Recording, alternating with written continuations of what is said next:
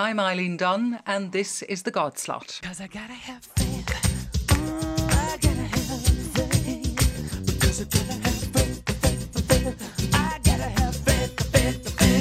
On Tuesday, the Vatican warned bishops not to reform faster than Pope Francis after a German diocese said that some divorced and remarried Catholics could now be allowed to receive communion and other sacraments.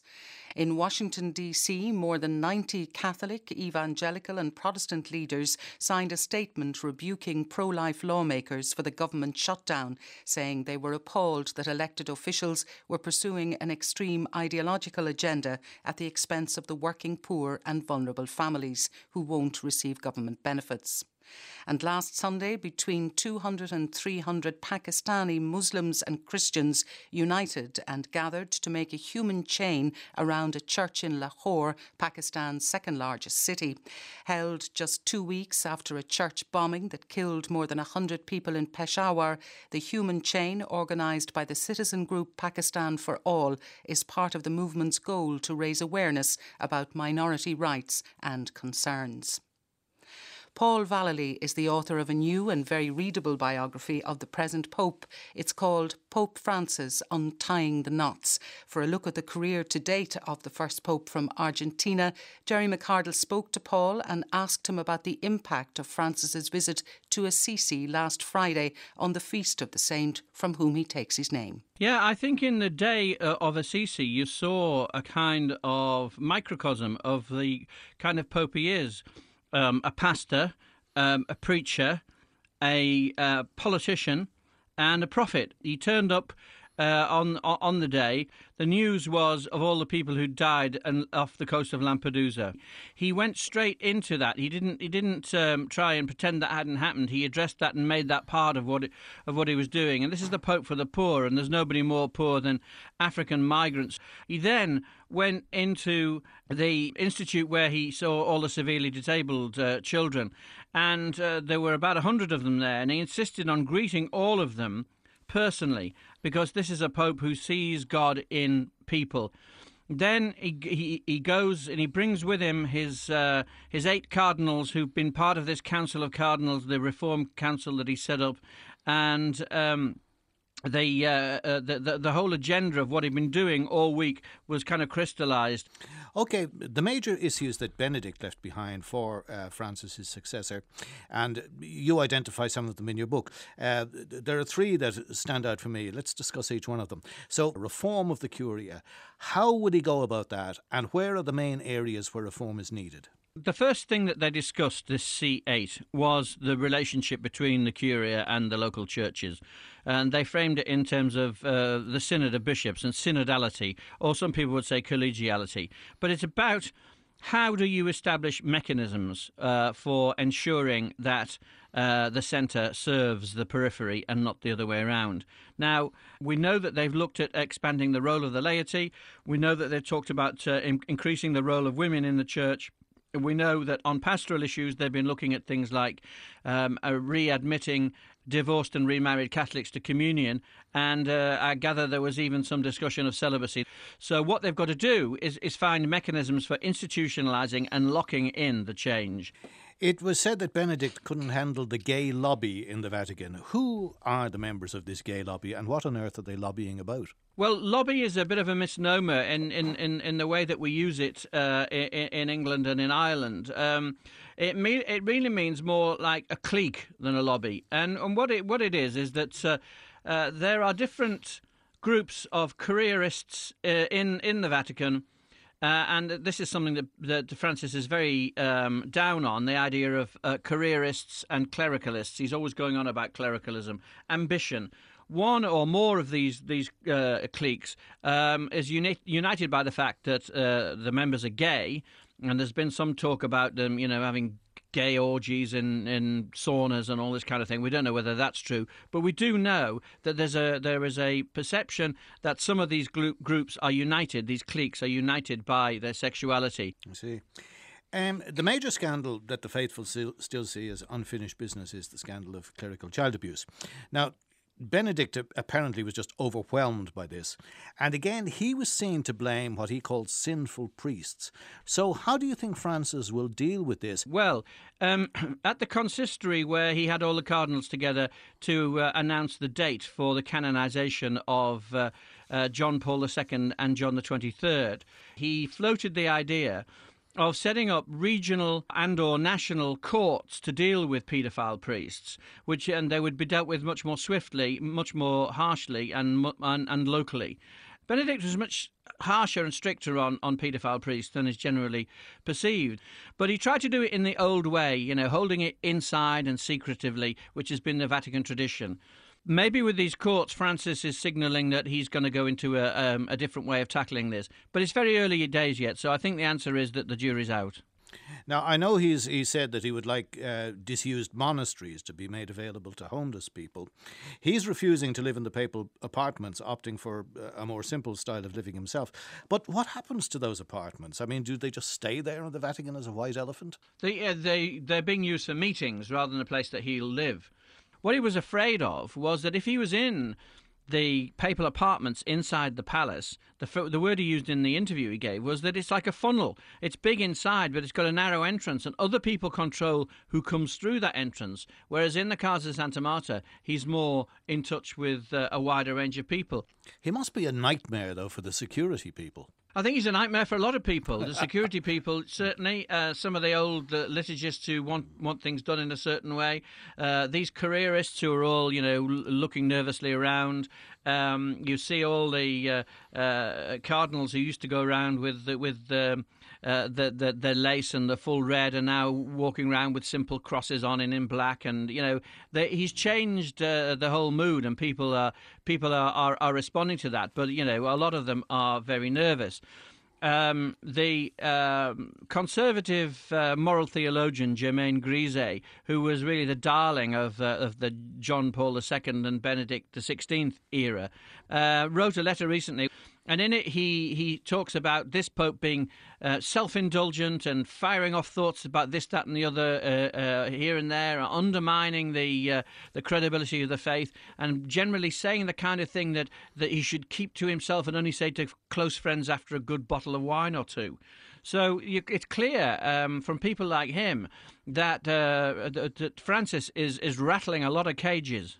Yeah, that's interesting because when John Paul II was elected, I think the perception was that we had another John the 23rd initially, and a man who would encourage rather than condemn. He had this great charisma, great way with the crowd. And then he started issuing his very authoritarian statements.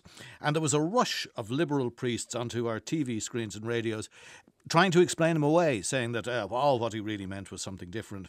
And we seem to have a reverse situation now with the more traditionalist Catholics trying to explain Francis away and telling us, what he really meant was something totally different.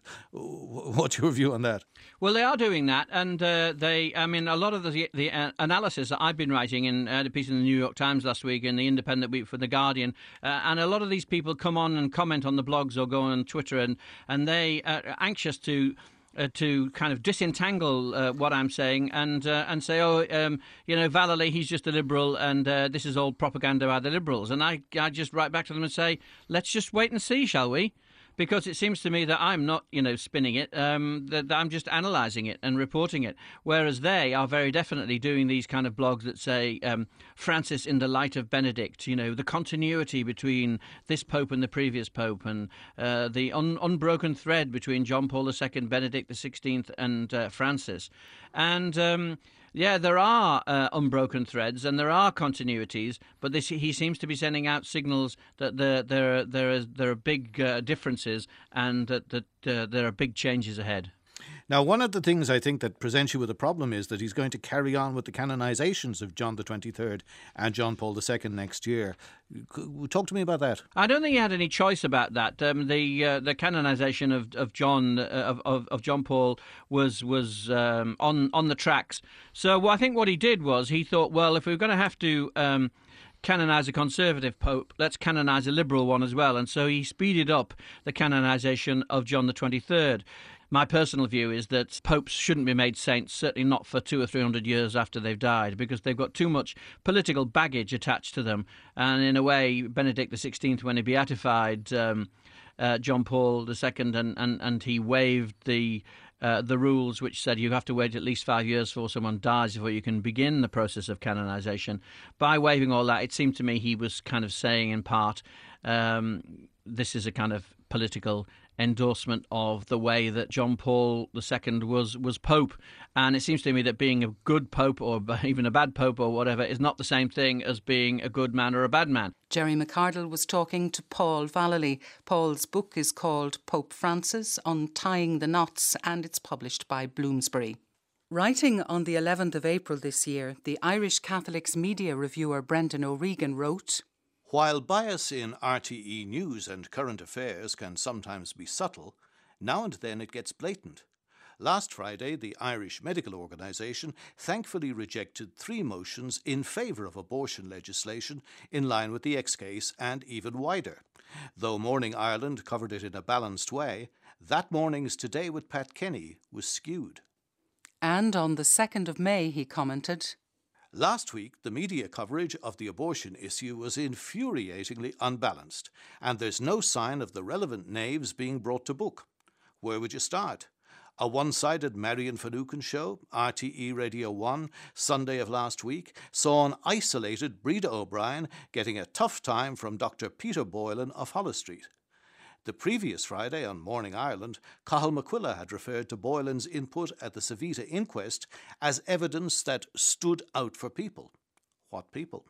I wonder why he picked that particular evidence from over a week of it. And it wasn't just during the debates around the Protection of Life During Pregnancy Bill that Brendan sensed bias. It was also during debates around same-sex marriage and other moral issues. Well, we're joined now in studio by Brendan O'Regan, you're welcome, and by Patsy McGarry, Religious Affairs Correspondent of the Irish Times, to talk about perceived media bias against religion in general and Catholicism in particular. Brendan, would you like to elaborate a bit and kick us off, please? Yeah. Obviously, from the quotations there, I do believe there is media bias in those areas. Now, I realise it is subjective, it's hard to prove mathematically and so on. And it is complex as well, because RT in particular produces some wonderful religious programmes. So it's in news and current affairs in particular that I think I'd find the bias. And it might be helpful if I kind of, instead of going down to a whole load of examples, and I have a load of examples, but in terms of types of bias, for example, when the programmes like Cardinal Secrets and those programmes on the clerical child abuse were on, and I'm not complaining about the exposure at all, I'm just complaining, say, about the imagery that was used. Like, they made an awful lot of the, let's say, the paraphernalia of church to appear very sinister and creepy. So you had these creepy candles and rosary beads swinging and soutanes, and so like it was creating a kind of I think, an atmosphere in the mind of the viewer that anything to do with church is creepy and sinister. And I think that was grossly unfair. And then you'd have the typical unbalanced panel where you might have sort of 3-1, where there'd be 3 and what might be called the liberal side, and maybe one, I don't know, Orthodox or Conservative Catholic. Sometimes you don't even have the token Orthodox Catholic on. I've seen situations where you have this emotion versus reason situation, where somebody with a very emotional and a very genuine story, say on, let's say, the liberal side of some social issue, and then, you know, the programmes put somebody on the Orthodox side making arguments. So you have sort of rational arguments against a very highly emotional story. And on radio or television, that just doesn't work. The person with the arguments just doesn't have a chance. I found cases where some presenters weren't asking the tough questions of people on the more liberal side, whereas very often people on the more conservative or Orthodox side got a very, very tough grilling. Well, instinctively, I'd reject a lot of that, but Patsy, I'll let you do it. Well, I have absolutely no doubt that if Brendan went back further, he'd still find other examples of bias. And I think he himself underlined the principal issue here, which is the very word he used himself, subjective. And I think Brendan, because he's coming from a particular mindset and a particular view, looks out for and therefore finds the bias that he believes is out there where all media is concerned, including print media. I mean, the examples that recorded there earlier on or spoken about earlier on, where he talked about the Marion Finucane programme being unbalanced. Yet he talked about Breda O'Brien and Peter Boylan being the two guests on the programme. Breda comes from a particular point of view, Peter Boylan comes from another. And on that programme, if I remember correctly, Breda started explaining medical procedure to Peter Boylan, who's one of the most experienced obstetricians and gynaecologists in Ireland. And if his tone was dismissive, which it was, there were grounds for that because of the aggression with which she challenged him. And he made the point about Cathal McQuilla making the comment about Peter Boylan's evidence being most impactful where the Savita Palapanavar inquest was concerned. It's for a very good reason. The man knew what he was talking about, unlike an awful lot of other people who were spreading opinion around that issue from the moment that the story broke right up to the inquest, and indeed afterwards until the amendment or the legislation had been dealt with. A lot of ill-informed comment which came from an ideological rather than a faith perspective, the sort of position that Pope Francis talked about in his recent interview with the Jesuit publications, where he talked about the Catholic Church having becoming a small church, preoccupied with small things, that had become where people are talking more or less from an ideological position rather than a position of compassionate and living or lived faith. And I'm sorry, but I think that that's where Brendan's coming from. Yeah, well, obviously I wouldn't accept that. On that Protection of Life and Pregnancy bill, there was 3 weeks in a row that the Week in Politics programme was on, and while they had filmed reports that were pretty balanced, in all the panel discussions over 3 weeks, all the speakers were pro-legislation from one point of view or another. So over a period of 3 weeks, you had 9 speakers to none. 9 speakers pro-legislation, none on the panels that were against the legislation. Now, to me, that's blatant bias, and I don't think it's a matter of subjectivity. I think that's pretty much beyond reasonable doubt. I think that the broadcasting standards require people to be balanced. And I think in terms of the panel, it might have been Breda O'Brien and Peter Boylan, and really, I don't think I've ever heard Breda O'Brien being aggressive, but there were other people in the panel that were against her as well, and she was isolated. If it had just been the two of them, I would have had absolutely no problem with how they went at each other. But Brendan, you only referred to the two of them in your review in the Irish Catholic. As regards the This Week programme, I can't comment because I didn't see all those programmes. But I mean, at the time, a poll done by the Irish Times itself, published in June of this year, found that 89% of the people polled believed that where there's a risk to the life of the mother, abortion should take place. 80% said it should happen where there's a rape and incest. 83% said it should happen where there's a risk to the health of the mother.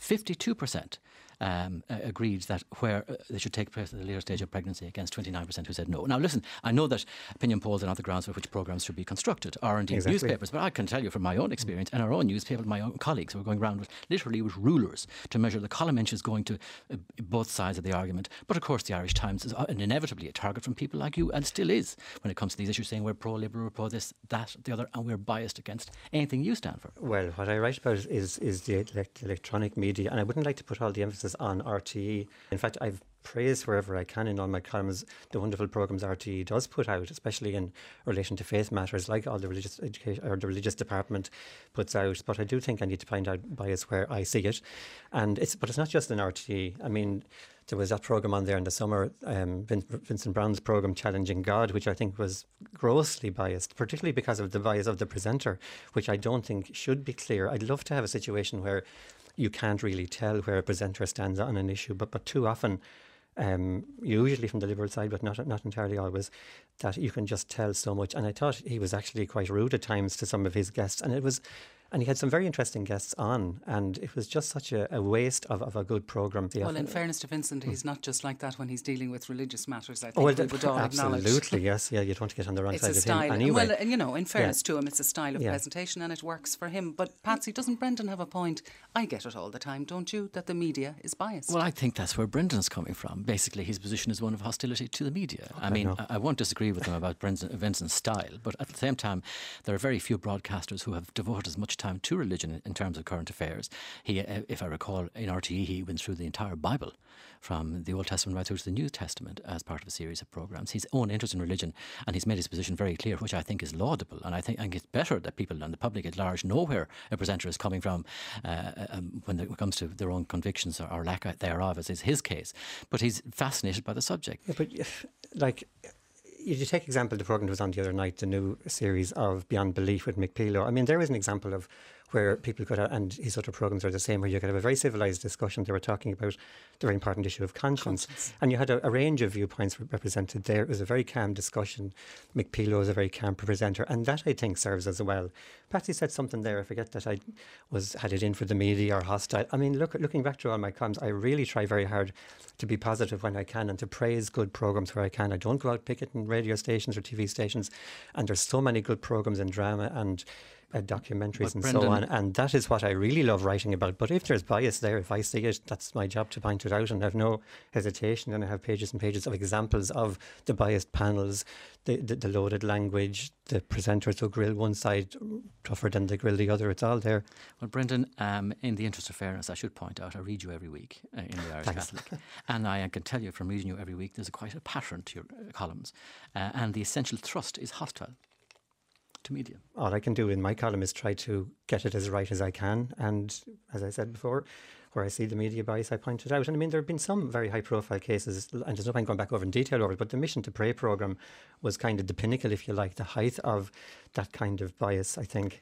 Things that don't get covered, I think, is worth getting into as well. For example, that notorious Gosnell case in America, it took ages for the media on this side of the pond and in America to cover that. Explain what that one was now. It was just that there were some very horrific things going on in an abortion clinic, and this, Dr. Gosnell was up on trial for it, and the details were horrific, and the mainstream media just ignored it for ages under a lot of pressure.